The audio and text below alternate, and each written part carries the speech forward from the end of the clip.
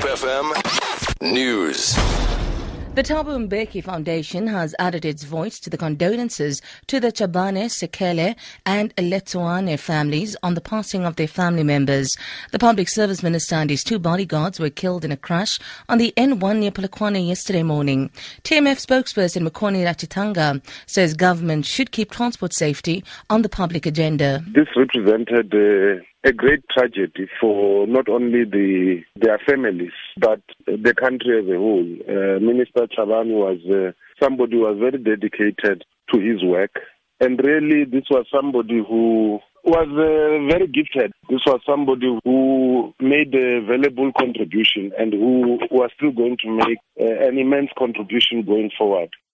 Police divers have resumed their search for a Khayelitsha fisherman who went missing at Cape Point. The man is presumed to have drowned after he allegedly fell off a fishing trawler last week. Police spokesperson Andre Trout says they have searched an extensive area for the man. A provisional sequestration order against EFF leader Julius Malema is expected to be revised in the High Court in Pretoria today.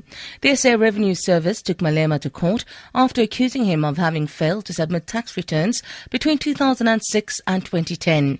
Judge Bill Prinsloo then ordered that Malema's estate be provisionally sequestrated. Neo Makweteng reports. The EFF leader previously admitted before the court that he had not attended to his tax affairs as required by law.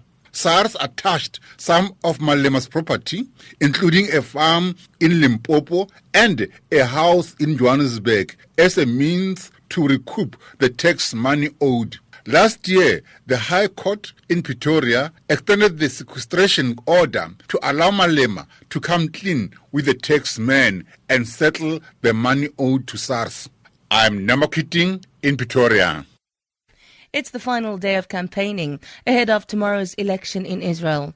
Opinion polls show the right-wing Likud party of the Prime Minister Benjamin Netanyahu trailing behind the centre-left opposition alliance, the Zionist Union.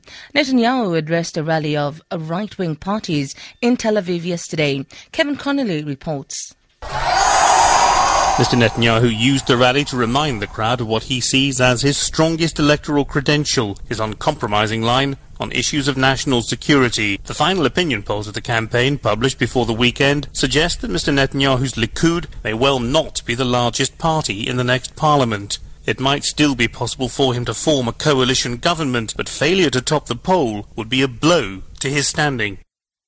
For Good Hope FM News, I'm Sandra Rosenberg.